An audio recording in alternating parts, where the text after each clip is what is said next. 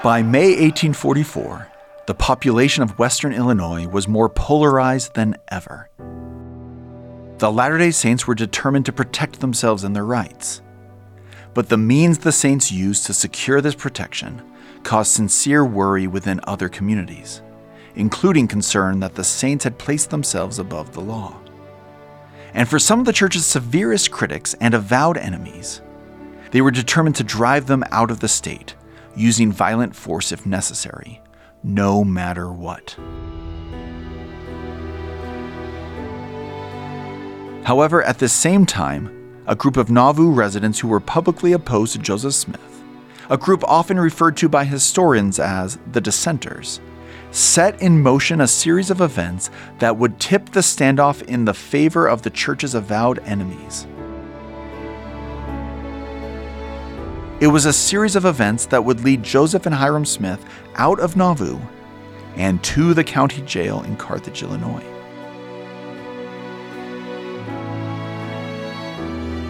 That dissent, and the series of events it started, is what we are talking about in this episode of Road to Carthage, a Joseph Smith Papers podcast. I'm your host, Spencer McBride. Episode 3, Leaving Nauvoo.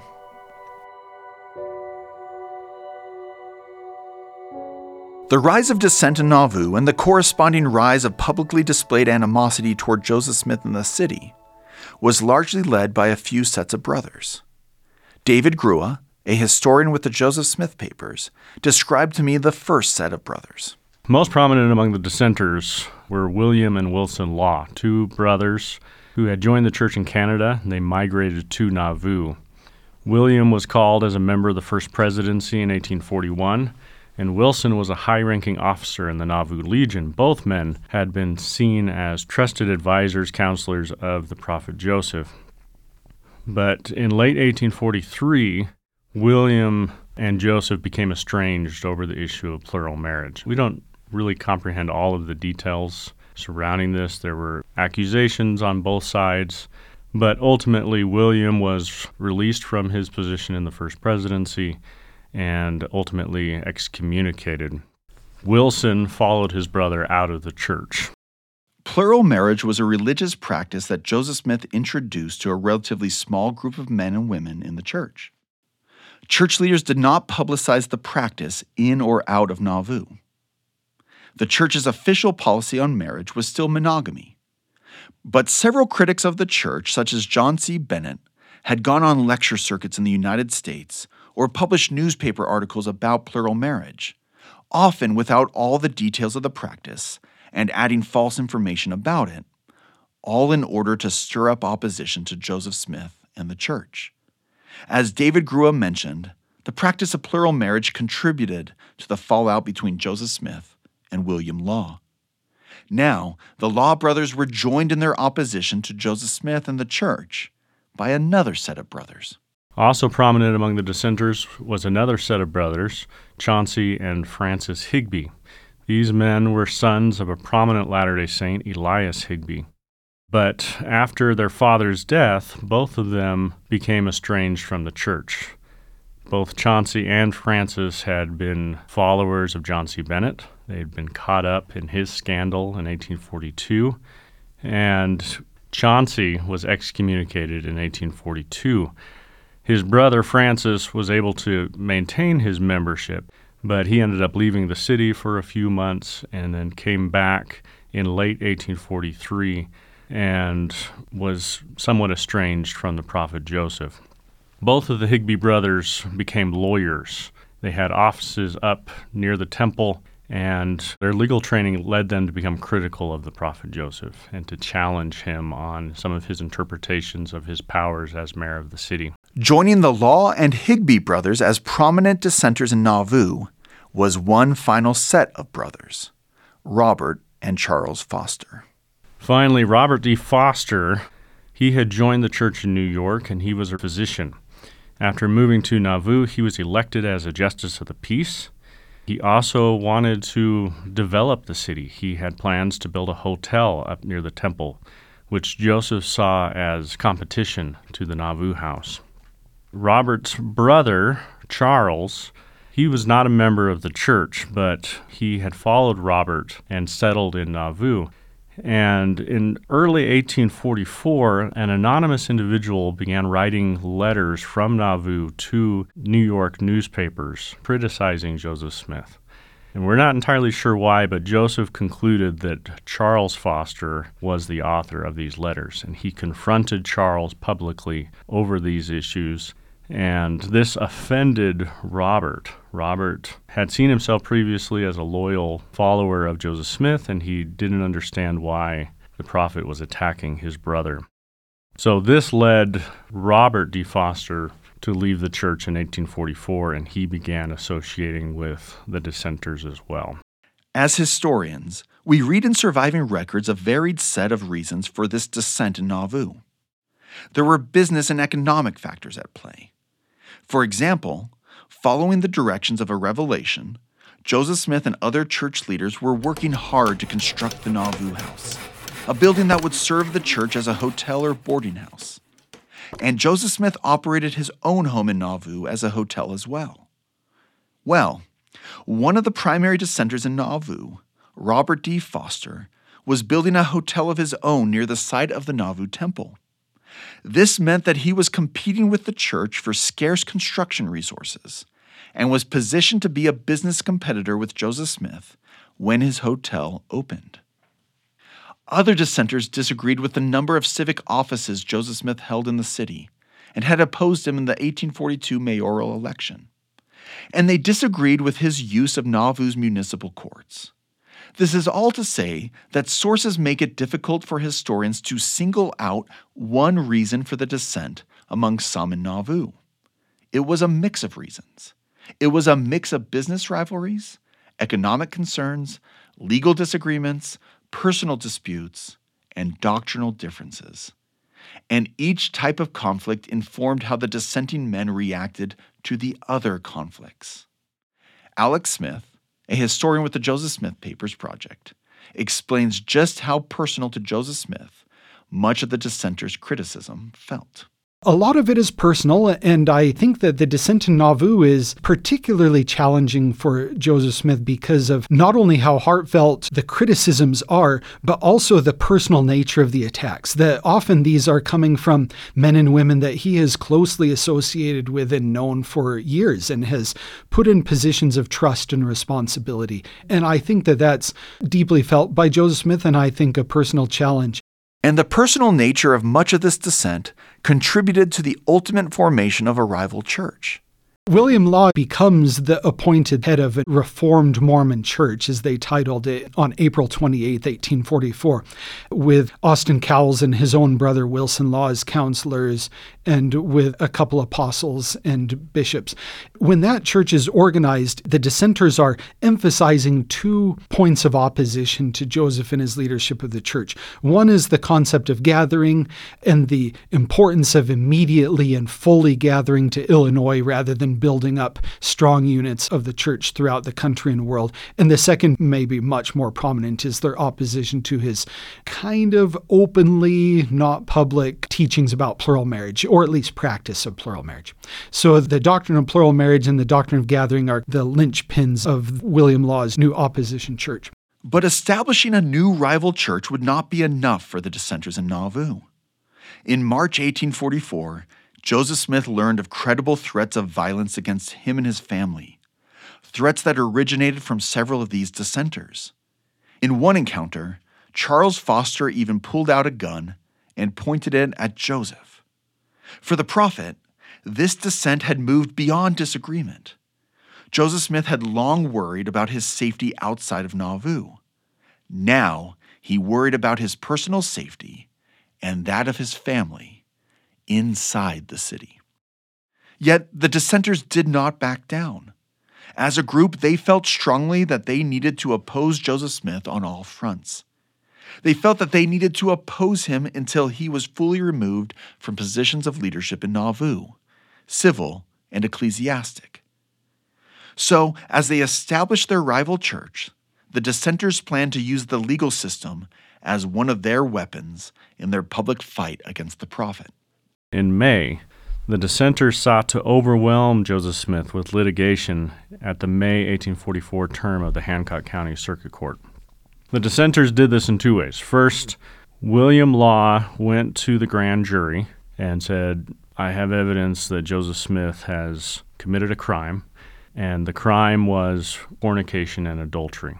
So William Law had incomplete information about plural marriage and how it was functioning, and based on that incomplete information, he convinced the grand jury to indict Joseph Smith for fornication and adultery. Second, there was a criminal indictment for perjury. This was brought by Alexander Simpson, a non-Latter-day Saint who lived in Nauvoo, who felt that he had been falsely accused of assaulting a family in Hancock County and that Joseph Smith had mismanaged the prosecution of Alexander Simpson for this. And so Alexander Simpson testified before the grand jury, which ultimately indicted Joseph Smith for perjury. If you are keeping track, that is two different criminal indictments brought against Joseph Smith based on the claims of dissenters in Nauvoo. But they did not stop there. Then the dissenters also brought 6 civil lawsuits against Joseph Smith during this May term. Each of these suits has its own story. They're each complicated, but the theme that united them is that they were all arguing that Joseph Smith had abused his authority as mayor of the city. For the most part, Joseph stayed in Nauvoo while this was happening. He allowed his attorney, Almon Babbitt, to handle much of the paperwork to try to respond to these lawsuits. Criminal and civil lawsuits are very complicated and they take time, lots of paperwork, and so none of these cases came to trial in May. But Joseph was hoping at the end of the month to answer these charges. Answering those charges meant leaving Nauvoo and traveling to the county seat, the town of Carthage, Illinois. Members of the anti-Mormon party who had expressed a willingness to use violence against the church and its president knew that they could not get to Joseph Smith when he was in the city of Nauvoo. They recognized that their only chance to attack the prophet was when he left the city. So when Joseph Smith traveled to Carthage to answer the criminal charges and civil suits brought against him by dissenters in Nauvoo, some of his enemies outside the city saw it as their long-awaited opportunity. While Joseph Smith was staying in a hotel in Carthage with his traveling party, Charles Foster spent time with the group, despite his recent opposition to the prophet. And Foster warned Joseph that there was a man in town who was plotting to kill him before he could return to the safety of Nauvoo. With this warning, Joseph was able to evade the plot in his life in Carthage, attend to his business in the city, and return to Nauvoo unscathed. But Joseph now worried with good reason that he may not be so fortunate on subsequent trips to the town of Carthage.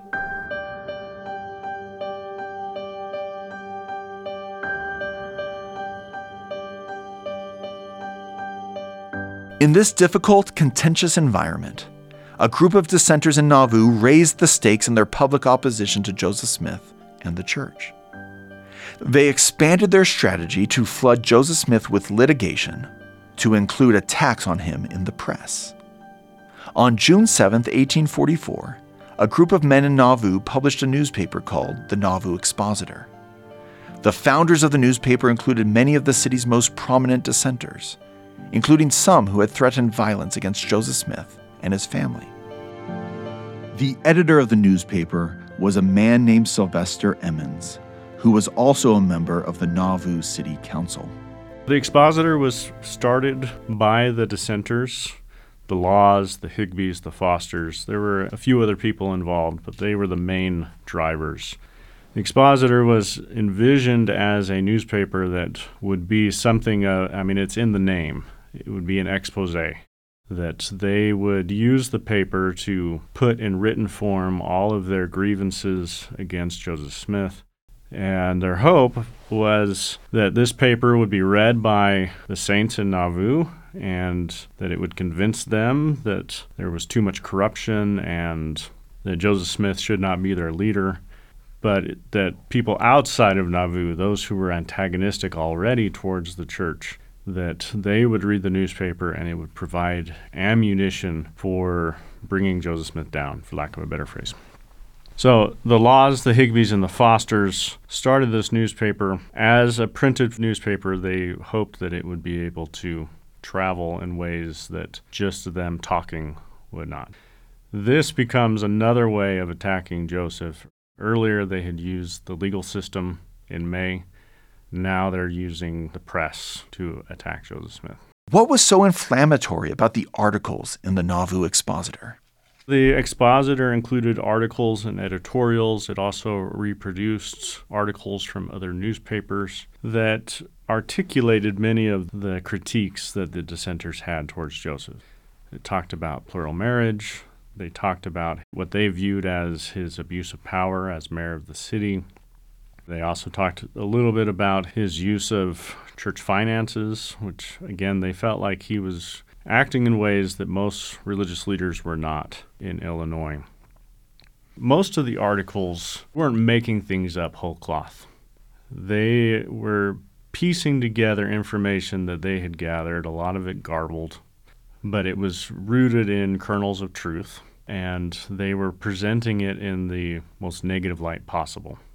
Now, you have to remember that some of these individuals, the Laws and Robert D. Foster in particular, they had been loyal followers of the prophet Joseph previously. They had defended Joseph Smith. So when they were in the church, when they were believers in Joseph Smith, they were willing to look at this information and defend it.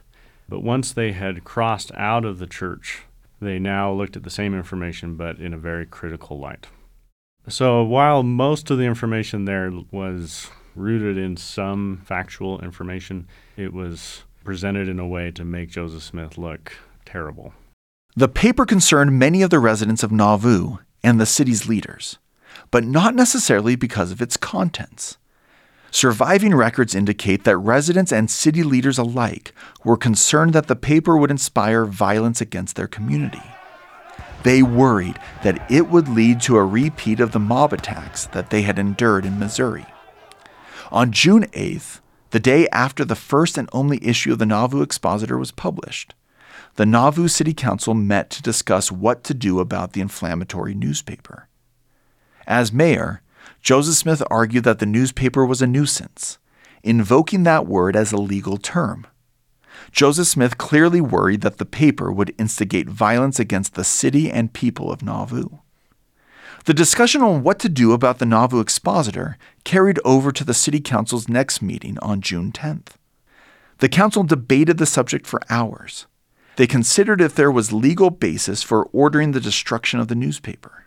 You can tell from the minutes that this was a very raw meeting, very emotional, as they started to imagine what could be the potential effects of this paper as it spreads. So they discussed two options for dealing with it. First, they passed a city ordinance that defined a libel, and they authorized Nauvoo courts to prosecute individuals for that crime. They based their city ordinance on an Illinois state statute that defined a libel as something that is in written form, that harms the reputation of an individual. And so that was the first option on the table, is to prosecute the proprietors of the Expositor for libel. The second option was to declare the paper a nuisance. Now, nuisance was an action that had its roots in the English common law. William Blackstone, in his famous commentaries on the common law, discussed nuisances and how they could legally be abated or removed. The members of the city council were aware, and they discussed Blackstone's commentaries on this subject. They also pointed to an addendum in the city charter, which gave the city council the authority to designate things as nuisances and to determine how to prevent and remove the same. Now, the city council, as far back as 1841, had been using this authority. In 1841, there was a grog shop, a building that sold illicit alcohol. And the city council found out about it. They declared it to be a nuisance. The Legion went and destroyed the building, and there was no outcry over the city council's use of that authority. To better understand the Nauvoo City Council's deliberations on the Nauvoo Expositor, I spoke with historian Richard E. Turley Jr. He told me that to fully understand these proceedings, we first need to understand the prevailing legal culture of the United States at that time. Contrary to popular belief, the law is not congruent with concepts of fairness because concepts of fairness are inherently subjective, and what might seem fair to one group might not seem fair to another group. So the law is about compromising in such a way that you try to create the greatest amount of freedom for the greatest number of people. So in this particular case, the saints' worry is that in Missouri, they were subject to intense violence, and one of the results of this idea of power being in the people. And that is a weakness of democratic government, which Alexis de Tocqueville first coined as the tyranny of the majority. When the majority in any given place decides to enforce its will, that will can feel very unfair to those who are in a minority group. And all you have to do to understand that is to look back on American history and how minorities have often suffered at the hands of the majority. And related to that is what I call the majority double standard. Often throughout American history, whenever the majority has been in control in any given time and place, they have often operated under a double standard. Early American history is filled with examples of this double standard in the application of the law. For example, in the American South, a black man who was accused of saying something even mildly offensive to a white woman was often subject to violence or even death without the due process of law. Members of the racial majority would often just take matters into their own hands, acting illegally and outside the designated legal channels and processes. But in the same community, a white man could sexually assault a black woman, and often he would experience no consequences at all for his actions. It's a double standard. So this idea of a double standard very much applied to minorities in the United States, including racial minorities, including religious minorities, and often political minorities as well. And the Latter-day Saints were a religious minority who suffered from this double standard in Missouri. I asked Rick Turley how this majority double standard in the legal system of 19th century America informed the deliberations of the City Council about what to do in response to the Nauvoo Expositor. While historians today debate what points of criticism in that newspaper caused city leaders the most concern, the most pressing concern had to do with the intent of the newspaper and the way it presented information. You have to keep all that in mind when you recognize that the City Council is now considering this new newspaper, and they were looking at the contents of it. Now, many interpreters have looked at the contents and have said, aha, there were two things in the contents that were very inflammatory. One of those things was polygamy, plural marriage, as we often call it, and the other was Joseph Smith's views on God. And they often interpret what happened to the expositor by saying, Joseph Smith and other church leaders were trying to suppress information about these two topics. But if you look back at the history of the previous year or two, you recognize that that's not 100% the case. Yes, both of those topics are sensitive topics. But when John C. Bennett left Nauvoo, he immediately begins to publish very scurrilous things about plural marriage in the Sangamon Journal and in other places. He also publishes a book on the topic. So the subject of plural marriage and what it supposedly is and how it's functioning in Nauvoo is already an open public topic. So it's not as though this topic has not been broached before. And then, of course, the idea of Joseph Smith's belief on the nature of God, he had made that the subject of his general conference talk on April the 7th of that same year. So there was nothing really new or inflammatory in that sense. Yes, it was a sensitive topic, as was plural marriage, but having that be repeated in the Nauvoo Expositor after it had already been stated not only in that April conference talk that today we call the King Follett sermon or King Follett discourse, but at other times and places, did not mean that this was a new topic that would suddenly come out because of the expositor. So the decision to suppress the expositor cannot be explained wholly on the basis of those two topics of plural marriage and Joseph Smith's views on deity. From this perspective, the suppression of the Nauvoo Expositor was principally about preventing violence. In Missouri, Latter-day Saints were murdered, women were sexually abused, the Latter-day Saint property in general was taken by others, all without any Missourian being punished at all for these very large crimes. And it was with that memory that they looked at the Nauvoo Expositor and said, what is the purpose of this paper? And I think it became very clear to them that the purpose of the paper was not just to bring out information about plural marriage and views of deity. The Nauvoo Expositor not only wanted to bring out information, but it also specifically advocated repealing the Nauvoo Charter and having the Latter-day Saints who were gradually coming into their own in Hancock County as a majority population and suppressing them. And so this was more, I think, about avoiding violence than it was about the other topics that were there. I think the members of the City Council and Joseph Smith, when they met over 2 days that spanned a weekend, I think they were looking at it and saying, how can we avoid a repetition of what we experienced in Missouri? How can we avoid a repetition of massive violence brought on by mobs who are incited by what is contained in this paper? The City Council turned to a law book called Blackstone's Commentaries, the source mentioned by David Grua earlier in this episode, for the legal justification for ordering the destruction of the expositor. Blackstone's Commentaries were a very prominent set of 18th century statements about law put together by an English legal expert. And in America, during this time period, there weren't vast legal libraries that people consulted for information. Obviously, there was no internet.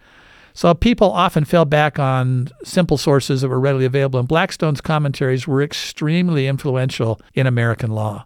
And Blackstone's Commentaries had a provision defining nuisance that the City Council felt could apply very much to the Nauvoo Expositor. So on the legal basis of what Blackstone's Commentaries said, they declared it a nuisance, and then they ordered that it be shut down. After a vigorous debate over 2 days of City Council meetings, in which Joseph Smith had eventually argued to have the Nauvoo Expositor deemed a nuisance and suppressed, the City Council voted in agreement with that position. In his capacity as mayor, Joseph Smith ordered the city marshal, John P. Green, to destroy the Nauvoo Expositor with assistance from members of the Nauvoo Legion. And in order to destroy it, a group went to the Nauvoo Expositor building. They did not damage the building, but they took the materials out of the building, and they essentially created a fire out of the press. And they took the very sheets of the paper and they burned them, and they took the type, which was hand set, and they basically shook it from the frames, what we call pieing the type, so that it was lying all over the road. It was done, according to witnesses, without violence, without a lot of excess drama. It was simply a police enforcement of a directive that had come from the City Council. However, the owners of the Expositor did not view the destruction of their paper as an orderly act.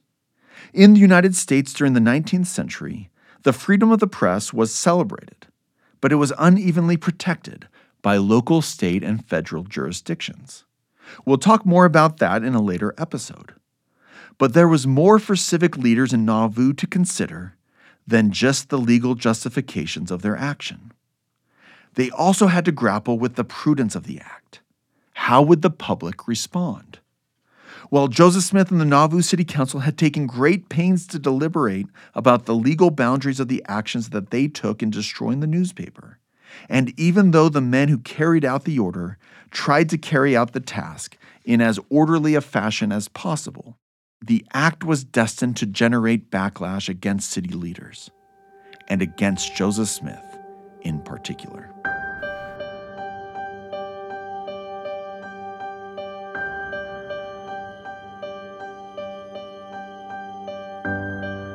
As you can imagine, the response to the destruction of the Nauvoo Expositor came swiftly. Critics responded immediately to the destruction of the Expositor. That's Brent Dowdle, a historian with the Joseph Smith Papers Project. The following day, Francis Higbee, who was one of the proprietors of the Nauvoo Expositor, went to Carthage and filed a complaint before a justice of the peace that resulted in a warrant and Joseph Smith's subsequent arrest and all of these challenges. But Francis Higbee wasn't the only one. Within that 24 to 48 hours, all of those who were supporting the Expositor had left the city. And William Clayton says that there was considerable excitement. I think that's a little bit of a downplaying of how problematic it was, but people immediately had challenges with it. And there had even been some intimation that this would be the case before the Expositor was destroyed. Francis Higbee had reportedly said that if they destroyed the paper, then they could date their downfall from that very hour, and it would not be 10 days until there was not a Latter-day Saint left in Nauvoo. So these threats were out there, and the publishers of the Expositor leave immediately.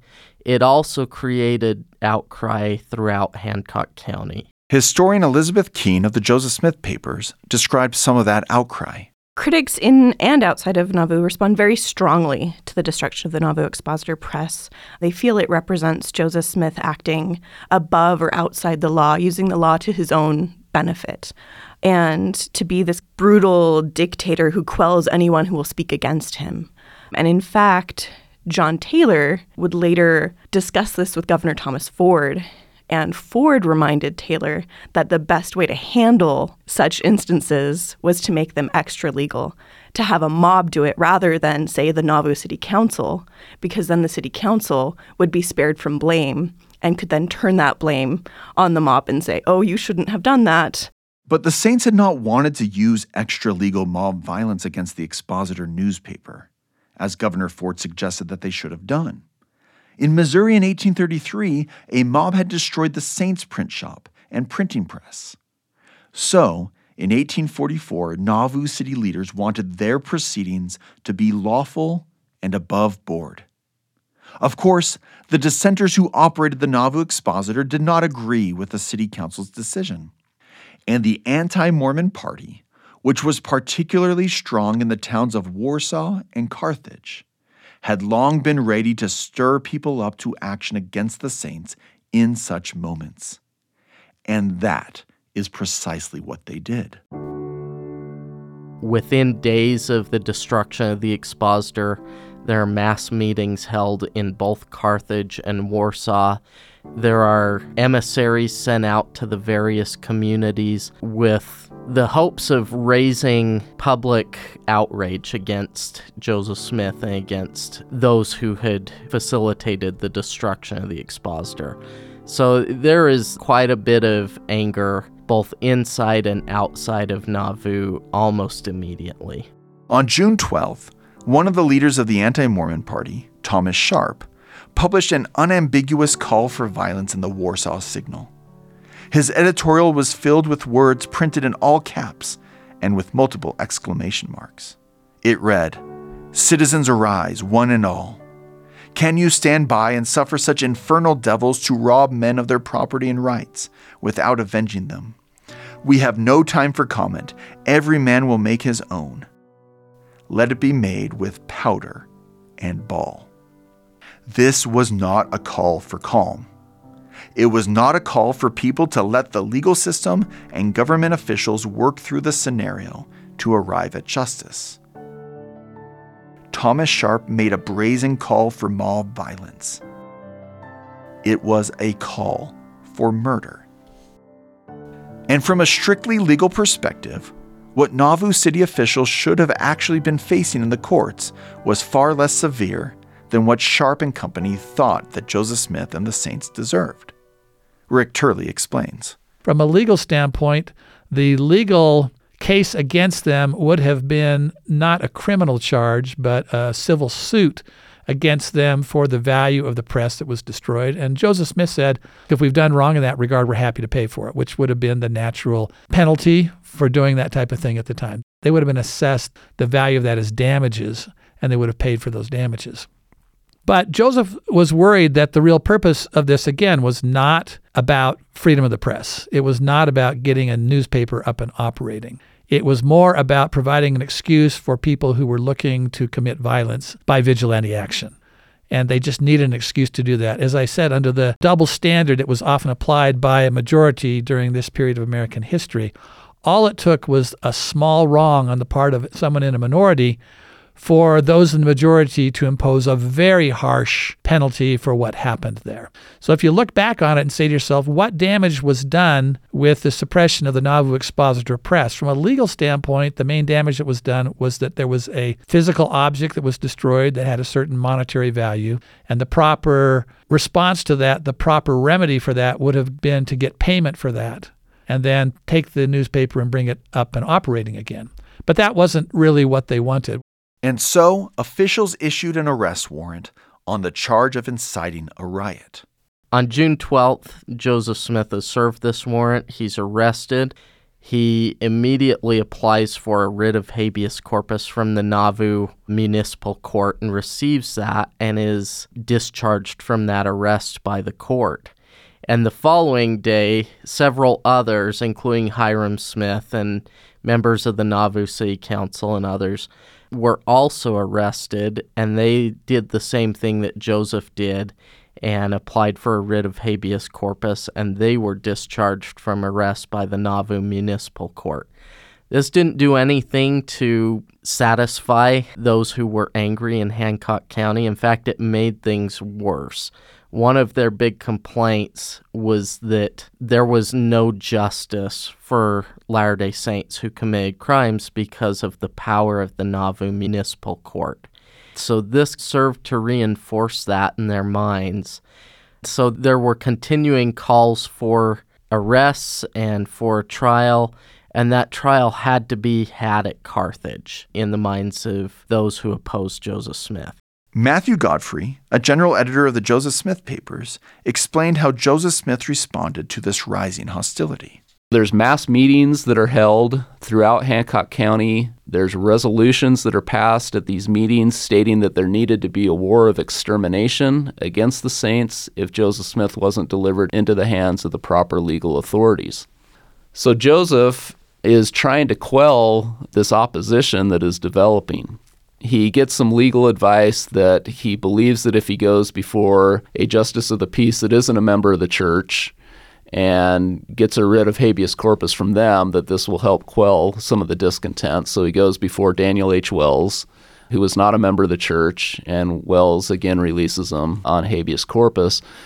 But this doesn't do anything to quell the discontent. People are still very angry. They believe Joseph has to go to Carthage to answer for the riot charge. He can't just stay in Nauvoo because people believe nobody's going to convict him in Nauvoo because they're all followers of Joseph Smith. Brett Dowdle explained to me where Joseph Smith was willing to stand trial. Joseph is willing to stand trial outside of Nauvoo, but he is unwilling to stand trial at Carthage. And the reason for this is that on May 29th, Joseph had been at Carthage for a number of legal matters, and he had learned of a plot to assassinate him. And so he was concerned to go to Carthage again. He writes to Illinois Governor Thomas Ford on June 14th and says that he was willing to stand trial at Springfield in front of the Illinois State Supreme Court. He was willing to stand trial before the United States Circuit Court for the District of Illinois. He was basically willing to stand trial anywhere but in Carthage because he felt that his life was legitimately threatened at Carthage. Yet, Governor Ford denied Joseph Smith's request. He insisted that Joseph stand trial in the town of Carthage.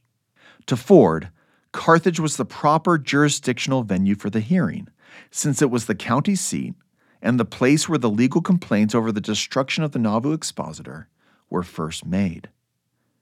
The two sides of the conflict seemed to be at a stalemate on the question of where Joseph and his fellow city leaders would get their chance to defend themselves before a judge. Given the level of opposition that Joseph and the Saints are facing, and also hearing reports that mobs are planning attacks on the city, Joseph writes to Governor Thomas Ford of Illinois. He asks Governor Ford to call up the state militia to protect the city. But by June 17th, he hasn't heard anything from Ford about this. And so Joseph decides then that he needs to muster the Nauvoo Legion to protect the city. So he calls up the Nauvoo Legion for protection against the city. He also puts the city of Nauvoo under martial law on June 18th, And as part of that declaration of martial law, he tells the marshal, John P. Greene, to not allow people and property to leave the city without a pass. A lot was happening all at once in and around Nauvoo. Let's take a moment to recap. Mobs were preparing to mobilize against the Saints at Nauvoo. So were units of the Illinois State Militia. Joseph Smith had called out the Nauvoo Legion to protect the city, and the Nauvoo Legion was itself part of the Illinois State Militia. Amid the rapidly rising tension, Governor Thomas Ford traveled to the county to meet with both sides of the conflict. Joseph Smith hoped that they could preserve peace, but the rumors he was hearing inspired him to send out one last appeal for help, this time to the President of the United States. Brent Rogers, managing historian of the Joseph Smith Papers, explains. To me, the most interesting appeal that Joseph Smith made to political leaders in June 1844 was the letter that he wrote to United States President John Tyler on June 20th, 1844.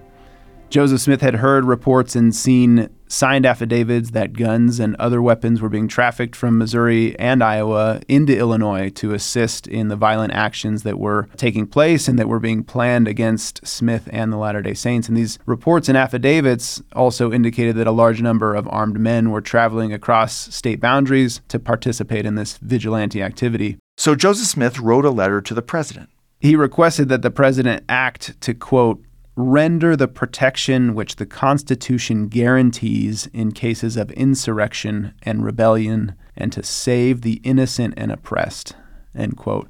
And I think Joseph is hoping that the president would use his power. The president of the United States is a powerful office, and that he could use that power to immediately send federal troops to quell the impending crisis in western Illinois. Yet, it would take weeks for that letter to arrive in Washington, D.C. And it would take weeks for a response to arrive if President Tyler chose to respond at all. With each day that passed, the tensions in the state of Illinois rose. In two letters from Governor Ford to Joseph Smith on June 21st and June 22nd, the governor made it clear that he would call out the state militia if Joseph Smith did not go to Carthage. Joseph Smith was in a tough place. If he went to Carthage, he would likely die. If he stayed in Nauvoo, it appeared increasingly likely that mobs and the militia would attack the people of the city. As Elizabeth Kuehn explained, in the early morning hours of June 23rd, Joseph made an unexpected decision.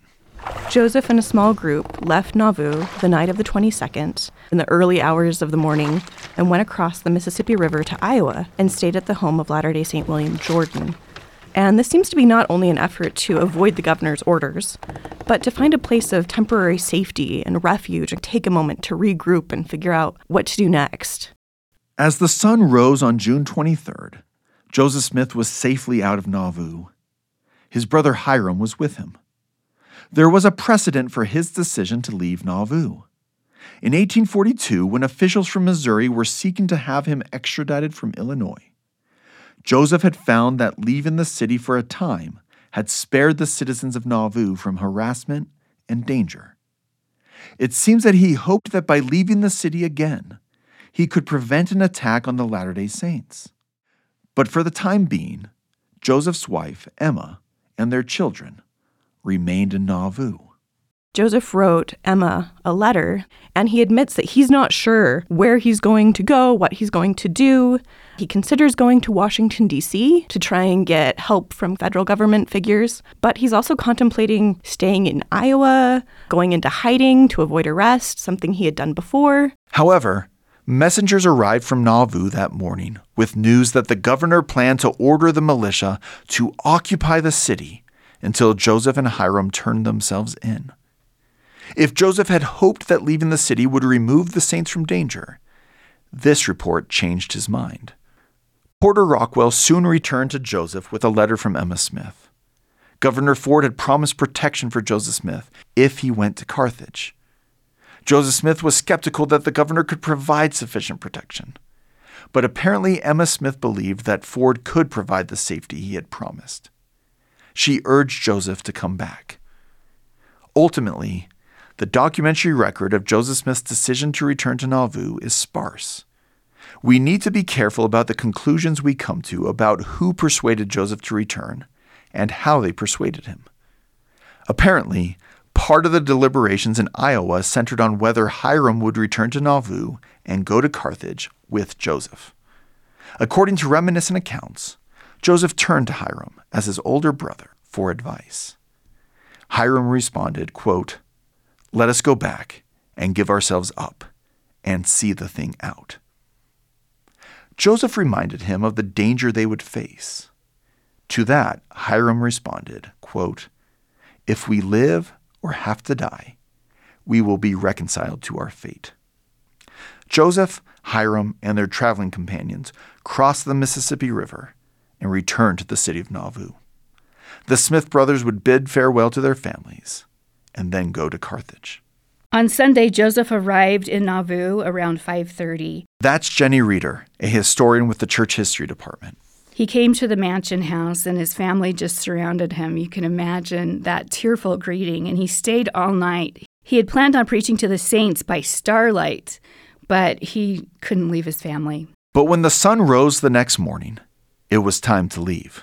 One account says that at 6:30 a.m. in the morning, about sunrise, Joseph, Emma, and the children walked out into the fresh air from the mountain house, and Joseph kissed each child goodbye, then turned to his wife and said, "Emma, can you train my sons to walk in their father's footsteps?" And she said, "Oh, Joseph, you're coming back." Joseph repeated the question, and Emma gave the same answer, almost as though her saying it would make it so. The third time he asked, Emma's eyes filled with tears. "Oh, Joseph," she said, "you are coming back." Joseph and Hyrum Smith set out on horseback with 13 other men accused of riot in the destruction of the Nauvoo Expositor. But they had not made it far when they encountered members of the state militia headed to Nauvoo. The militia was traveling on orders from Governor Ford to collect weapons from the city. One of the things that had happened over the years as the Nauvoo Legion had been organized in Nauvoo, they had received a number of weapons and arms, rifles, and apparently a couple of cannons from the Illinois State Armory. There were real concerns by Joseph Smith's opponents throughout the county that the Nauvoo Legion would pose trouble if Joseph was arrested, and they had expressed those concerns to Ford. Ford seemed to share some of those feelings, that was a concern. On the morning of June 24th, he issued an order to Captain James Dunn to go to Nauvoo and collect all of the weapons belonging to the state of Illinois. Sometimes we have presented this as Dunn was ordered to go to Nauvoo and collect all of the weapons whatsoever. That's not accurate. They collected Illinois state property. They did not collect weapons that were private possession. Joseph and Hyrum Smith worried that the Saints might resist Captain Dunn's attempt to collect the state's weapons from Nauvoo. The prophet worried that the request might result in violence. So the entire party of men destined for Carthage agreed to accompany Captain Dunn and his men back to Nauvoo to ensure that peace prevailed. The detour proved a major delay, but a chance to see their families and their beloved city of Nauvoo one last time.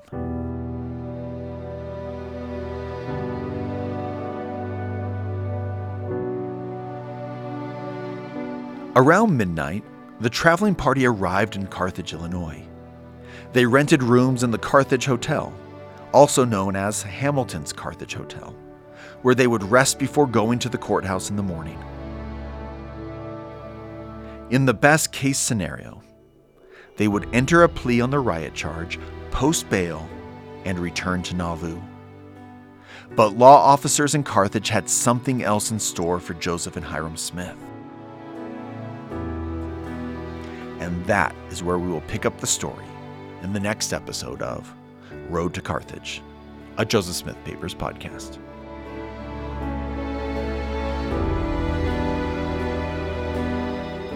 If you are interested in learning more about the history discussed in this episode, or in exploring the papers of Joseph Smith, visit josephsmithpapers.org.